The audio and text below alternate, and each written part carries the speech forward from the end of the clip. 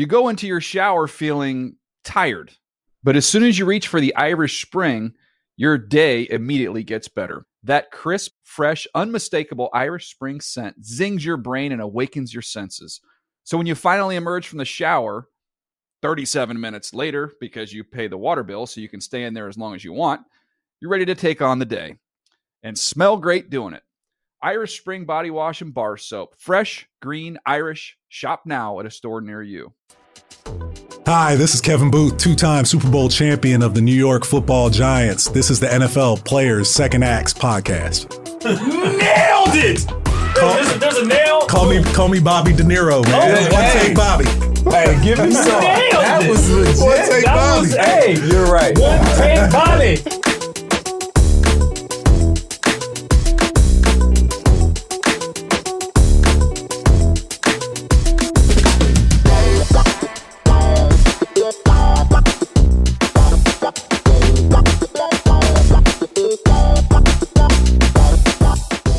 What's going on, everybody? I'm Peanut Tillman, and this is the NFL Players Second Acts podcast. I got my co-host with me. He a little mad at me right now. This is my guy, Roman. I'm always never on time Harper. What's up, baby? I'm doing good. How are you guys doing?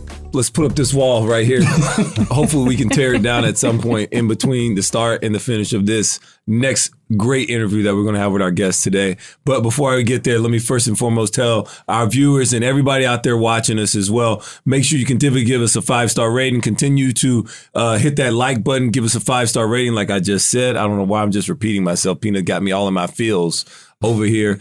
And after that, wherever you listen to your podcast, whether it's Apple Podcasts, iHeartRadio, continue to tell a friend to tell a friend to tell a friend. Come check us out. Continue to check us out. Peanut, who we got today? We got a good guest, y'all. Let me read his resume real quick. He was a 6th-round draft. What is about these 2006 draft class We guys? in here. Y'all we in are here. Game changers. Yeah. We are delivering. We are great. We are the future. Y'all need to be quiet. So he's a 2006 draft pick out of Cornell, Ivy League school. So y'all know he got the big brain on him. He's an offensive lineman, played 10 years. He don't look like it. Not now, but he played 10 years in the NFL, won 2 Super Bowl with your Giants of New York City, and now he's working at the league office over player personnel. Ladies and gentlemen, please welcome to the show, Mr. Kevin Boothe. Hey, happy to be here. That's so funny, though, because you made me think of Coming to America. The Giants of New York. The Buckers of yeah, that was what I said. I was looking at Coming to America the other day. The Giants of New York. It was the most interesting thing. Oblong. Yeah. So Kevin, man, I just got to know, off the top, whenever I hear of any small college guy getting drafted to the NFL, automatically I'm like, they probably just destroyed people. Dominated. Just destroyed Dominated. people. Was that the case with you? Were you just destroying cats in college? You were a 3-time All-American at Cornell. At Cornell. So, thank you. I almost said Columbia, but because we're in New York. Man. You can see that's fighting words. Right? Do not do that. Yeah, I know. That's like me calling you a Kappa. You be like, hey, chill out now. Here we go. See? Chill out. Got personal quick. Here we go.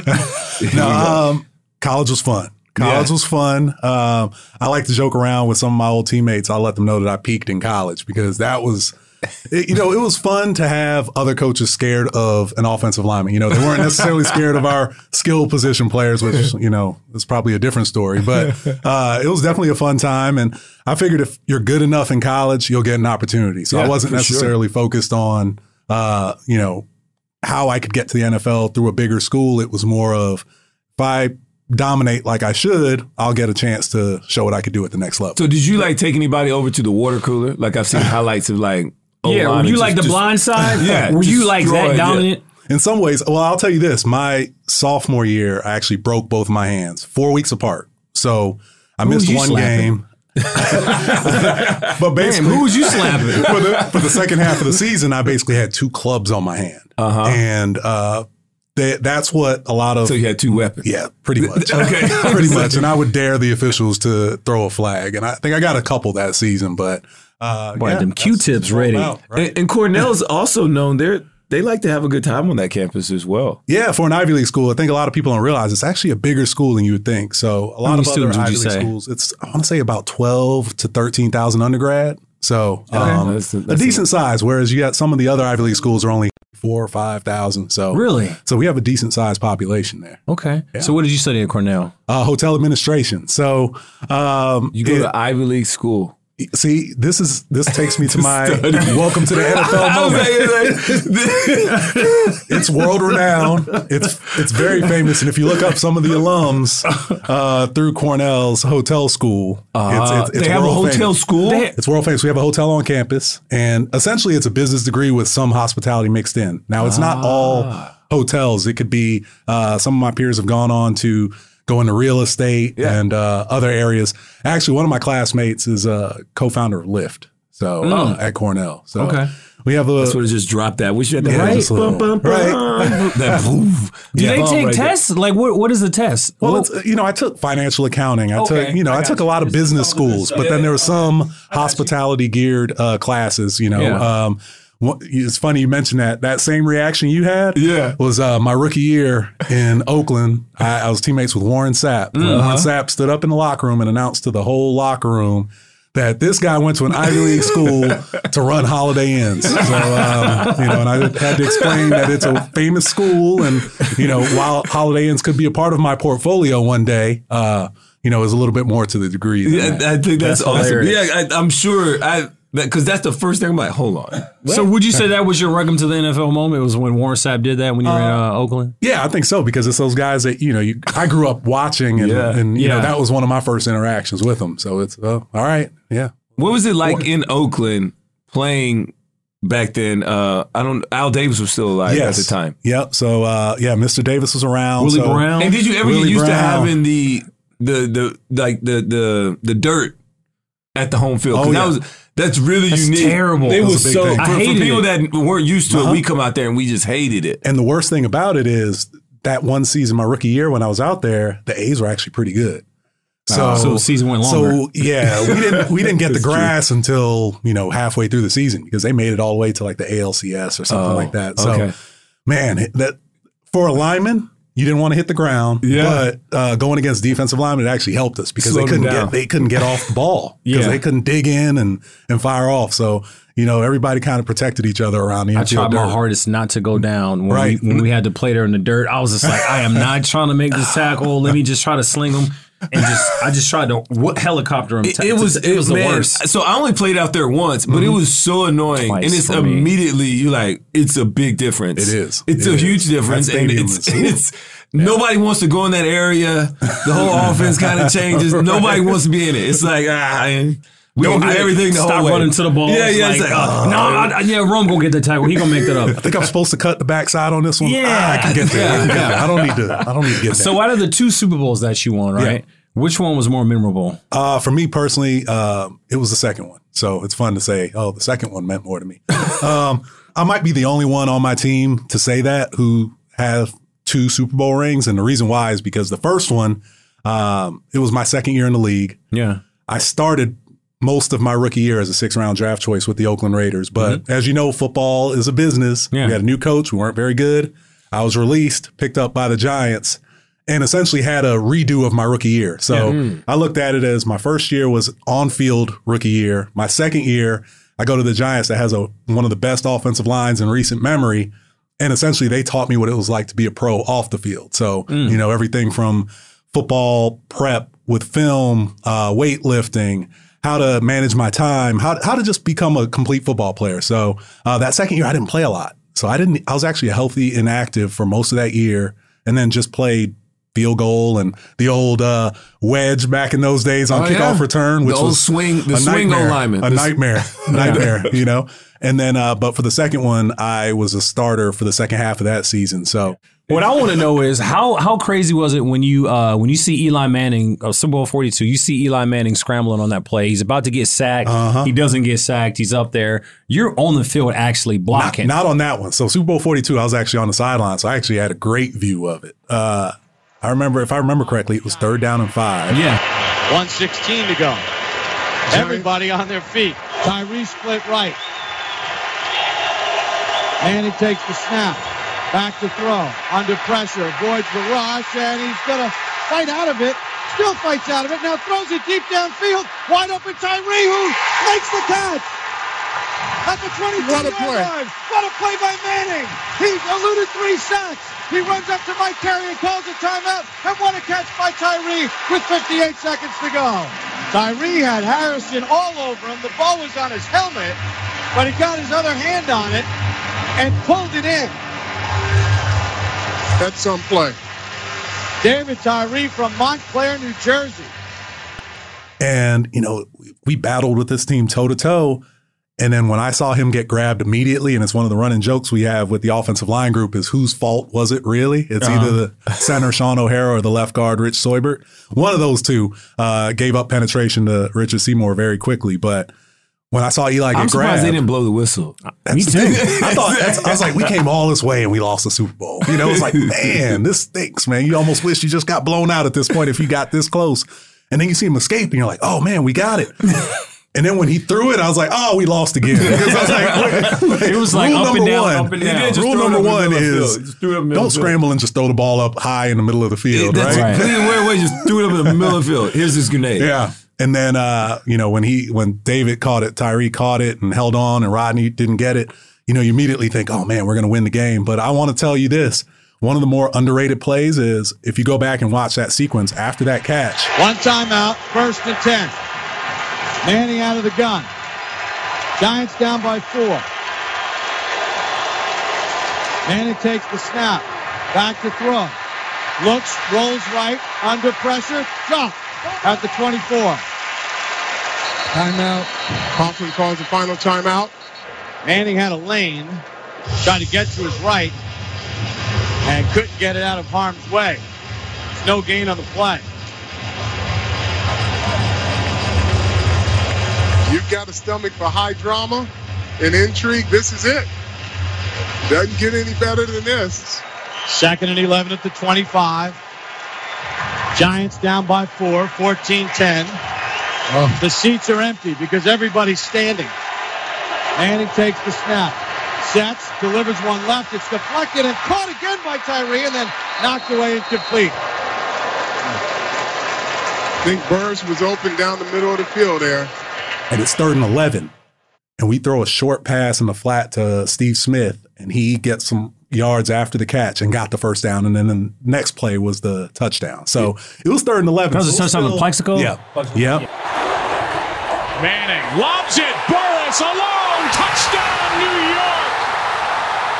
Tell you, Joe, you take a look at this route here by Plexico Burris. A great job. Ellis Hobbs in coverage. He starts to the inside just enough to sell the slant. And then he goes to the corner. They call that the slant and go route, sluggo route, and it worked beautifully. Eli Manning puts a little pump fake on him to get him to bite and then goes to the corner. I think Mario Manningham made a great catch on the sidelines too. Super Bowl 46. So that was I was on the field for that. I feel like I get him confused. Yeah, I'm so confused. They're very similar games. It's eerie. It's eerie just the way the games went. Now, Super Bowl 46, I was on the field. And I'll never forget the pass protection because I was a left guard at the time. And it's this protection called 80 key, which is a 6-man protection. Our tight end staying in. And the tight end's on my side. And the rule that week was, hey, left tackle Dave Deal, you go help the tight end. Leave Boothe alone. And I'm looking at Vince Wilfork here, one-on-one. And if I tell you, if you go back and watch that one, if Eli has to hitch one more second, I think I'm on top of Eli. I mean, I'm holding on for dear life with Vince Wilfork. And luckily, Eli got the ball out to Mario on that play. Yeah. So, Tim, I had like a very chilled coach in Lovie Smith, like super calm, very laid back. What was it like playing for Tom Coughlin? Coach Coughlin, that's still to this day one of my very good friends and somebody who I look up to. Yeah. He is no nonsense, as you would expect. Yeah. The thing that I really appreciate about him is that it is black and white. There is no gray area. You know exactly where you stand, and there's always room for improvement. So no matter if you've played a great game or a poor game, there's always something to critique. So, there's times where you come off a big win and you're thinking everything's great. And you walk by him, hey, coach, how we doing? He's like, are we going to block the three today? What are we doing? Come on. So, he always kept you on your toes. But he's one of those guys that he had his set of rules. Yeah. And if you followed him and you competed, you were his guy. Yeah. And he'd do anything for you. So that's cool. And I think that culture kind of went through those Giants teams where we weren't necessarily the best, record-wise, but it would always show up every Sunday. We were always prepared to play and knew what we had to do. So, Not only that, but playoff Eli was pretty good too. Yeah. And how has that really maybe impacted your life going forward? I look at myself, and most football guys, especially ones that are able to play and have any type of success in the league, you're a plus-minus guy. Like, at the heart of hearts, like, I just want to be graded. Like, I'm very cool with being critiqued. Yeah.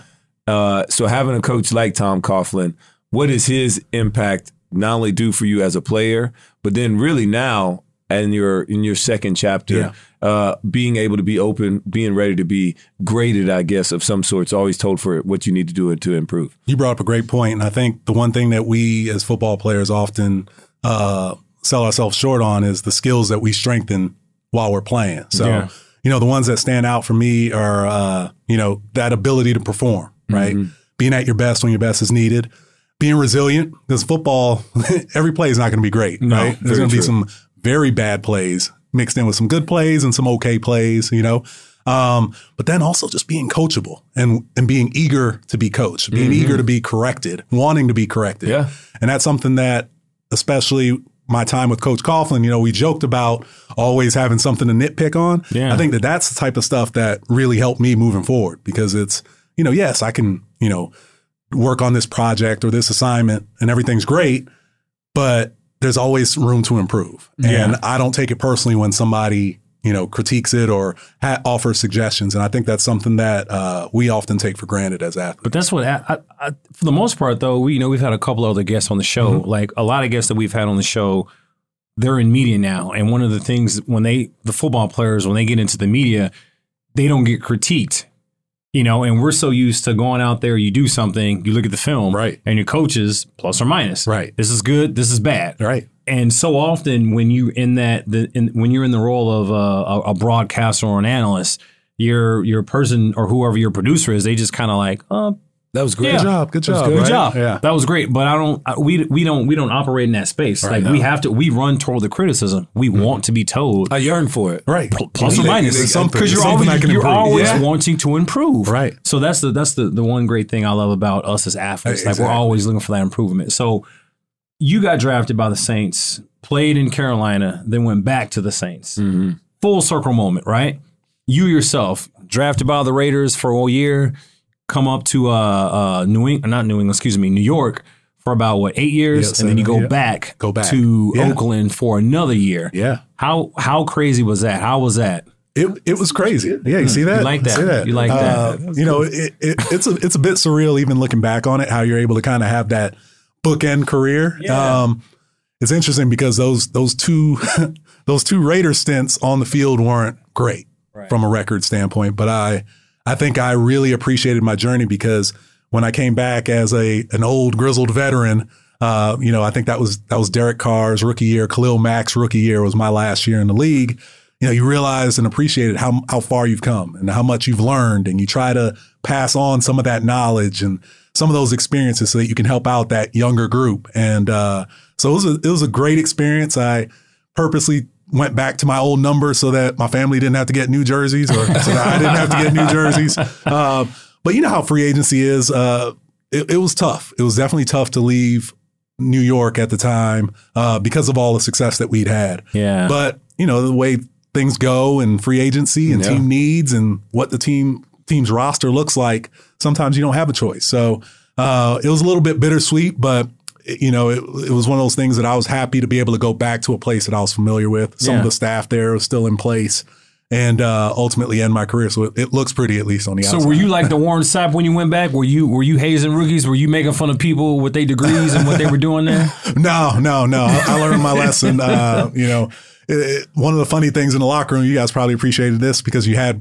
people like this, and Peanut, unfortunately, Louisiana might have fallen into this bucket, but when you get to those Saturday walkthroughs and all the trash talking starts to take place because, the Saturday, the SEC games and all that stuff. Yeah. Luckily, for most of my career with the Giants, I had a teammate of mine, Zach Diassi, who went to Brown, and I played against him in college. And we'd have our one Saturday, a year where we could open up our mouths and everybody's looking at us and laughing. They're like, "Oh, this is cute." The two Ivy Leaguers are gonna. Did you guys even start playing football yet? Because our season would start so late. So I'd always keep my mouth shut around guys, especially those that came from the big schools. That's hilarious. You're right though. The Ivy League's like, you guys y'all got balls. Okay, it's not a club sport. No, we play. We're gonna take a short break and we'll be right back. You go into your shower feeling tired, but as soon as you reach for the Irish Spring, your day immediately gets better. That crisp, fresh, unmistakable Irish Spring scent zings your brain and awakens your senses. So when you finally emerge from the shower, 37 minutes later, because you pay the water bill so you can stay in there as long as you want, you're ready to take on the day and smell great doing it. Irish Spring Body Wash and Bar Soap. Fresh, green, Irish. Shop now at a store near you. All right, Kevin, you got to tell me this. So how much did you weigh when you played? So I played most of my career anywhere from about 305 to 315. All right, and how much are you weighing right now? On a good day, probably around 245. So I hover around that 245 to 250 range. All right, now how's this weight loss journey been for you? Because we all know it. Most O-linemen, they go either or. Right? They either pack it on and pack out or they lose it all. Right. And you're on the opposite end of it. You look like a tight end. Thank you. For me, it was just a matter of staying into a routine. So, once the playing career ended and I knew it was winding down, I knew it was important to prepare myself for the next phase of life, whatever it would be. In the league office. At the time. Didn't know, I kind of knew that I wanted to stay involved with football, but needed to keep myself busy. I didn't want to just sit there and, pout about not playing football or watch TV and think that I could still do it, even though I probably did go through that phase, if you ask my wife, for a little bit at least. So it was just a matter of staying in routine. So I knew that I was typically get up in the morning, go to the facility and work out prior to meetings and all that stuff. So I just kind of kept that routine, and it's something that I've kept today. So wake up every morning, and now it's become such a habit where if I don't do it, I almost feel guilty or something's off for the rest of the day, So just staying into a routine and building good habits. And, it's been a fun journey. Not fun on the wallet, because all those fine threads that you had to wear on the plane, dress code with Coach Coughlin, suits for away games. A lot of those, it got to a point where my tailor is like, "Hey, there's nothing I can do about this, buddy. There's only so much. There's only so much magic I can work. I can't take this in anymore." Right? So the suits that you were wearing, I know the linemen used to have those the walkers. Do you remember the walkers? I do remember the walkers. Were you a walker guy? I had one walker that was given to me for free, and then I never did again. And it went out. I felt like right after that phase. Yeah, I'm so glad I didn't get a walker. I know people that have whole closets.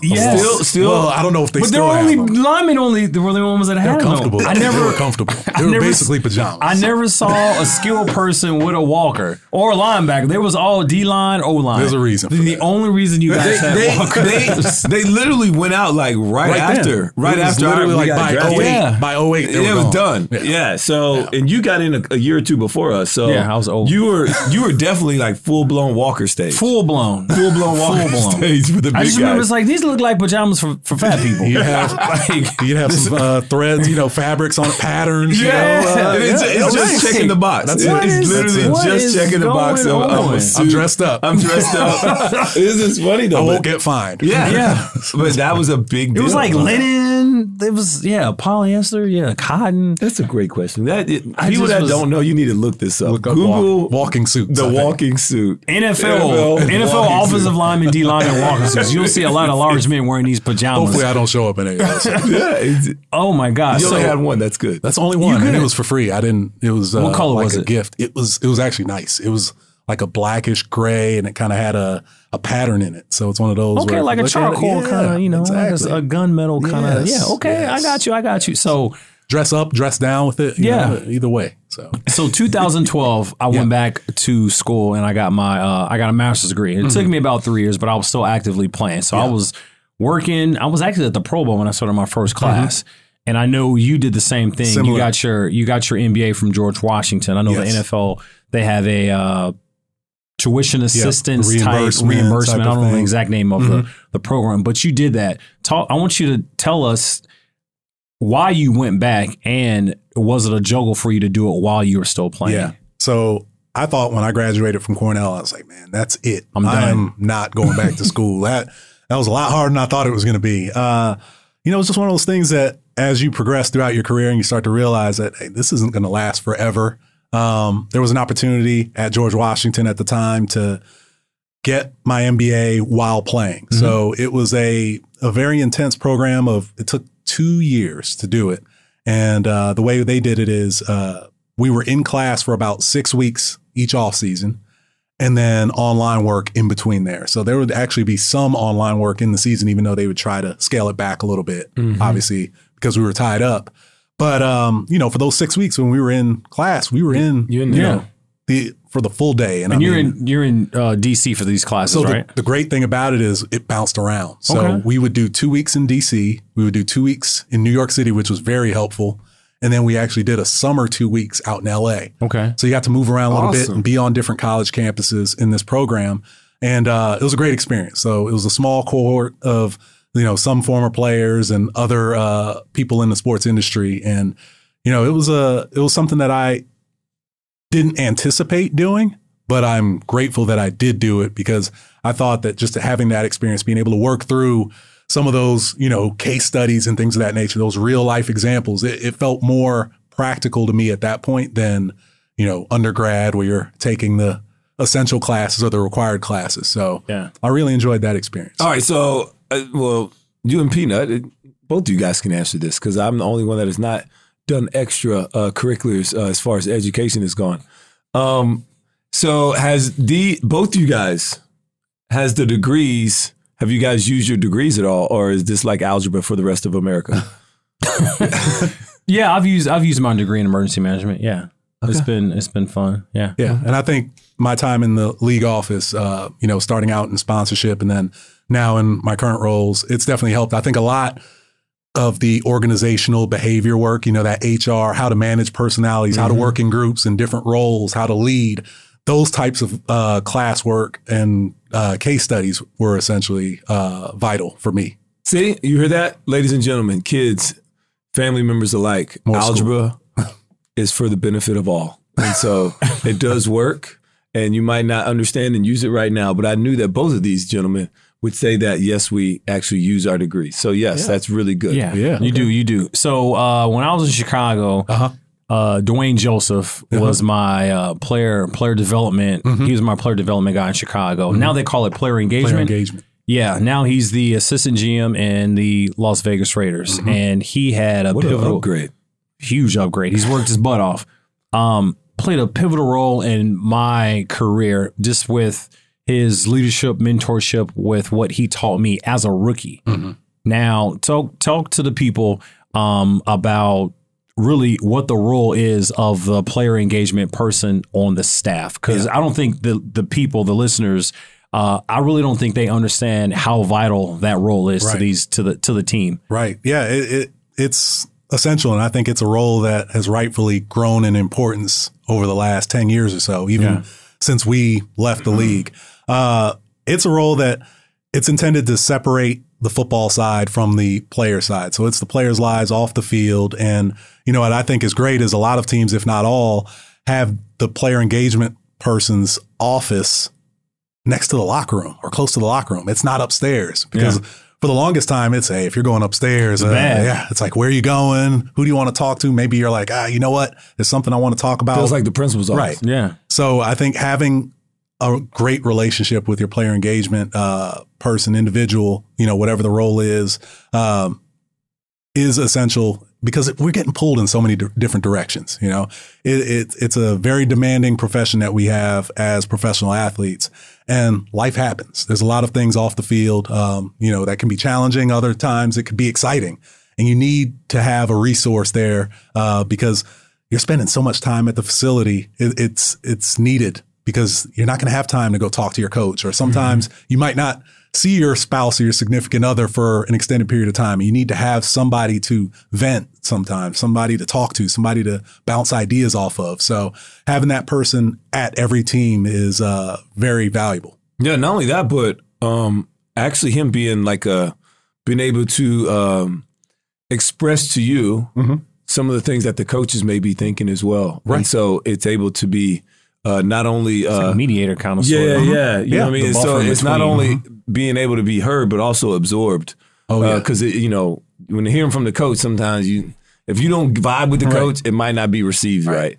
Versus like you vibing with the player engagement guy. Shout out to my man, Fast Fred McAfee of the New Orleans Saints. He's my guy. He did so much for me as a player engagement person. Not only that, but he's also a teammate of mine. Then when he retired, he became the player engagement guy. And man, he's one of the top and one of the best ever. Did he ever really teach you how to be punctual?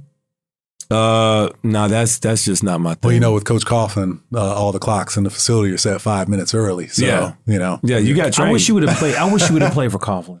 The Giants tried to trade for me early in my career. That was it? Was it the I wish they would have got you. No, actually what it was, they were gonna it was gonna be a one-on-one trade. I don't know if anybody knows this, but here we'll just put it out news. I guess put it out there. TMZ. So the Giants wanted to trade for me. And they wanted the Saints said, you know, well, you give us Jeremy Shockey. And then I'd have traded. They were like, no, actually the Giants wanted me. The Saints were like, all right, well, who do you want? And then they said they wanted me. And they were like, all right, well, what's up? And then they said no. The Saints said no. Yeah.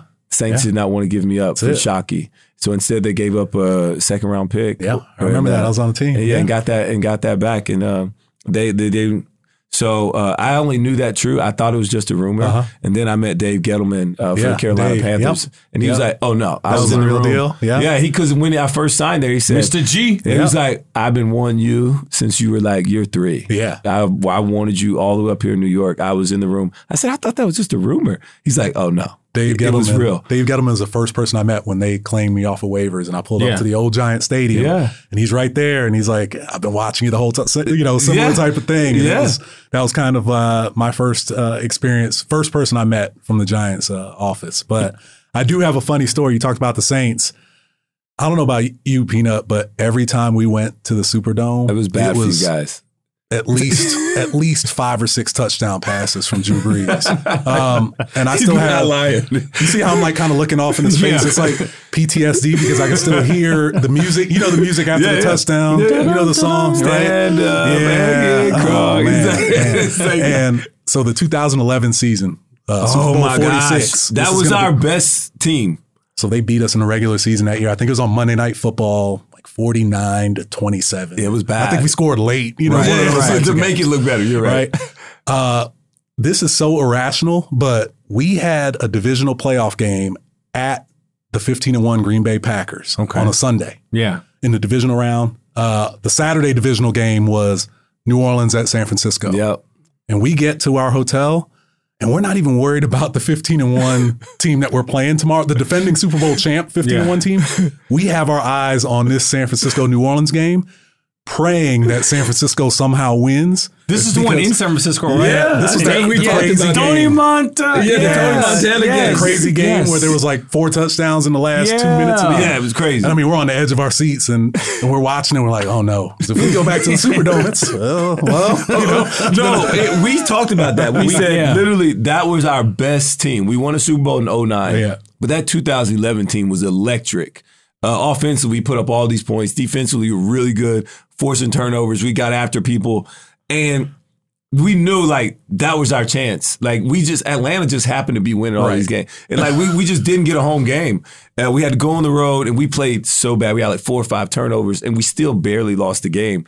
And we were like, man, we were kicking ourselves because then you see us. Yeah, because typically what happens. Whenever they see the Giants win, it was like, the Giants won.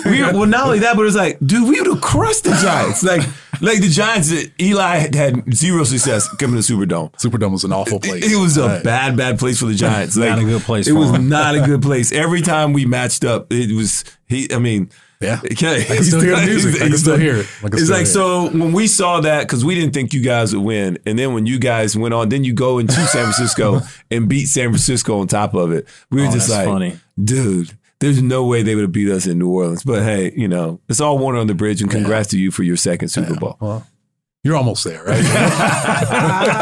I'm still better than you. I'm still better than you. Oh. Really? Did I have to That say was that? the personal jab. That was That back. was like- you know what that was like real That was personal. from the fraternity thing. I think Yeah. early on. Yeah. Anyway, so here's a fun question for you. It's a society question. What is the Quill? What is Quill and Dagger Oh, Society? I can't tell you that. What? You can't tell me that. Oh, that's Oh no, I'm joking. I was gonna say, I was like, oh, okay, that's some secret. No, it's an honor society. It's a little tongue in cheek. It's like a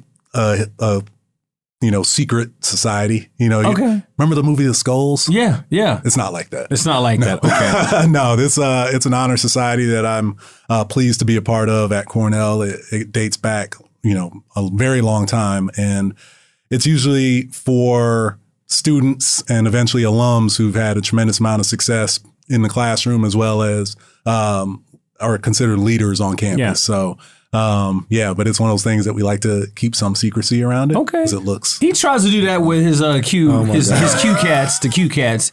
He be trying to.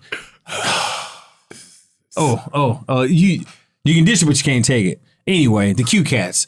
So I got another question for you. Is it true that when you were in college, you memorized the hometown of your opponents? No, I you know what? I think I knew some, but Is not this really. a Cornell thing? Yeah, it's not a Cornell thing. Not a Cornell thing. This is Kevin. No. I think they knew in college because, I was a terror in college. Feels good to say that. I don't know what it's like to be, considered feared. A lot of times they would know a lot never about me, get to right? use You know that what I mean? word. It's like, it's fun. It's Never fun. get to use that word. Man, is this what it feels like to be, No, I tell you, man, I peaked in college. No, I didn't know too much about them, but it was a lot of intense film study for sure. I hear that. You And- got the other one? Oh yeah, no, you do the one we never ask anybody. Okay. All right. Uh-oh. You ready for it right now? I'm ready for it right now. Nervous. Are you nervous? A little bit. Don't be. All right. We've never asked anyone this question Ever. ever. Yeah, this is a new one. We've been talking about this for a while. I'm the guinea pig then. Let's You are go. the guinea pig. All Crash test dummy. All right, you ready? 3, 2, 1. Mount Rushmore. 4 greats of all time.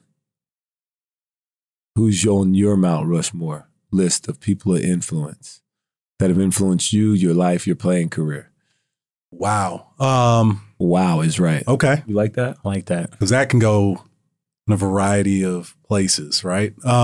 Take it how you want. Yep. This is That's my answer, right? it's your answer. My Mount Rushmore. Your mountain. So first would be my brother. So I have one brother. He's 10 years older than me, and he played through college, and he wore 77 for the majority of his career. That was He was an O-lineman as well. He was an O-lineman eventually. He actually started out as a tight end in college and then kept is, well, yeah. growing and growing and growing. But, that was probably the beginning of my love of football, is watching him play in high school and then going to watch him play in college. And Where did you go to school? he went to East Carolina. So, yeah. Yep. So he was there in the early 90s. So, That's his a freshman year wild was school, too. Jeff Blake and Robert Jones. And then, Blake. Yeah. There was some good teams. There was some fun times watching him play. He played against some very good players, too. Yeah. So, really starting to love the game of football then. So I'd say he's one up there. Second, because I started watching football right around then, my earliest NFL memory is Super Bowl 23. And the reason why is because I grew up in South Florida, and Super Bowl 23 was in Miami. And I remember watching the 49ers against the Bengals and watching Jerry Rice win MVP.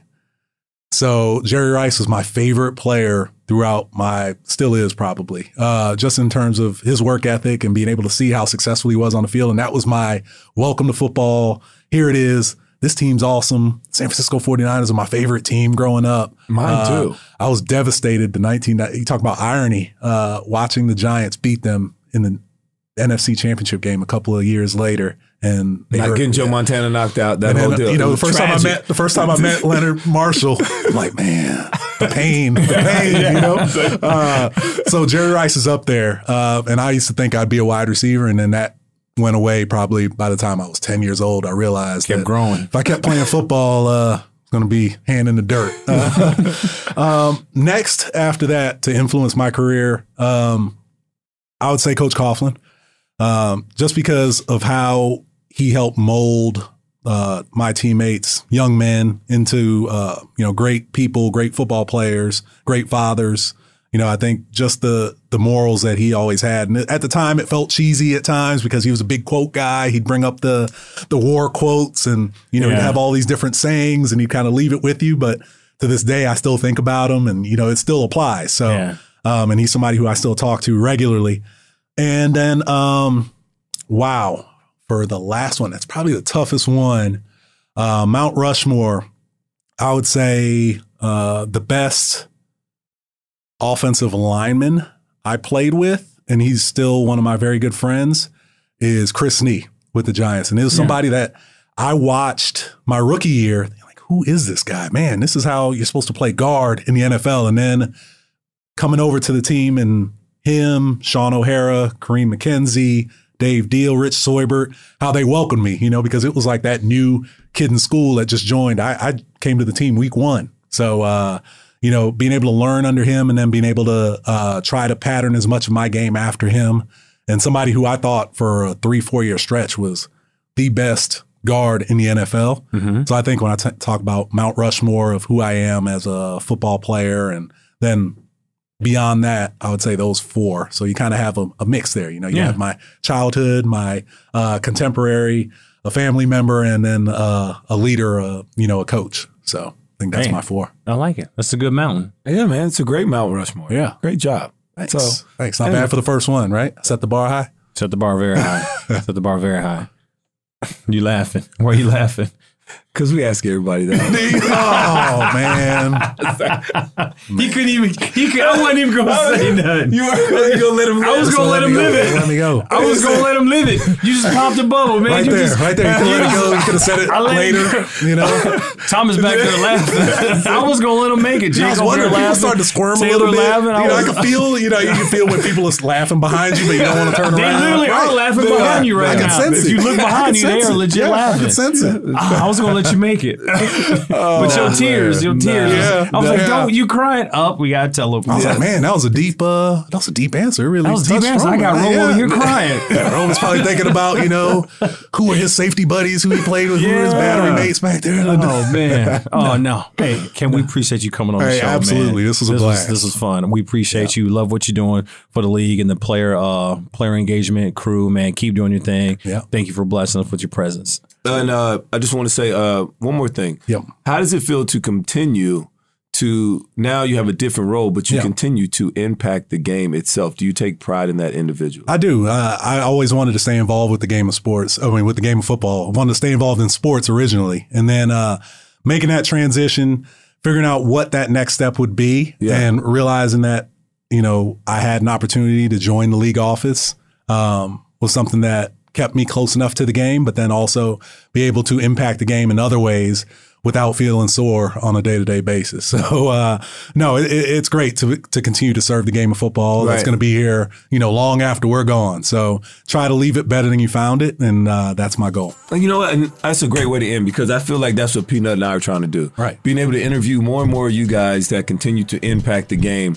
And we are all stewards of this great game in the NFL. Yeah. And how much it's done for us. I really feel like we're just trying to serve it in the best way possible.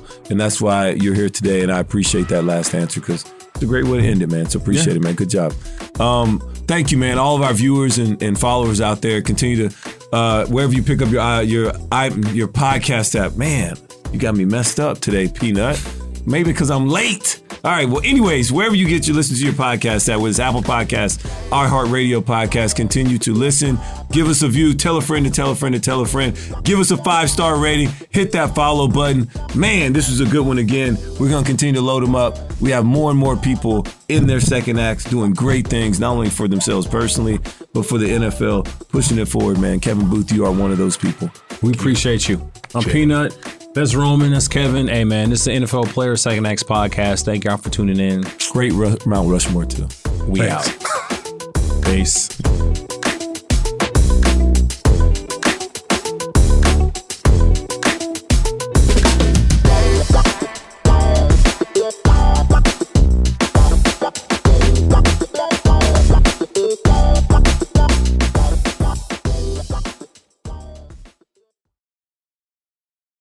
You go into your shower feeling tired, but as soon as you reach for the Irish Spring, your day immediately gets better. That crisp, fresh, unmistakable Irish Spring scent zings your brain and awakens your senses.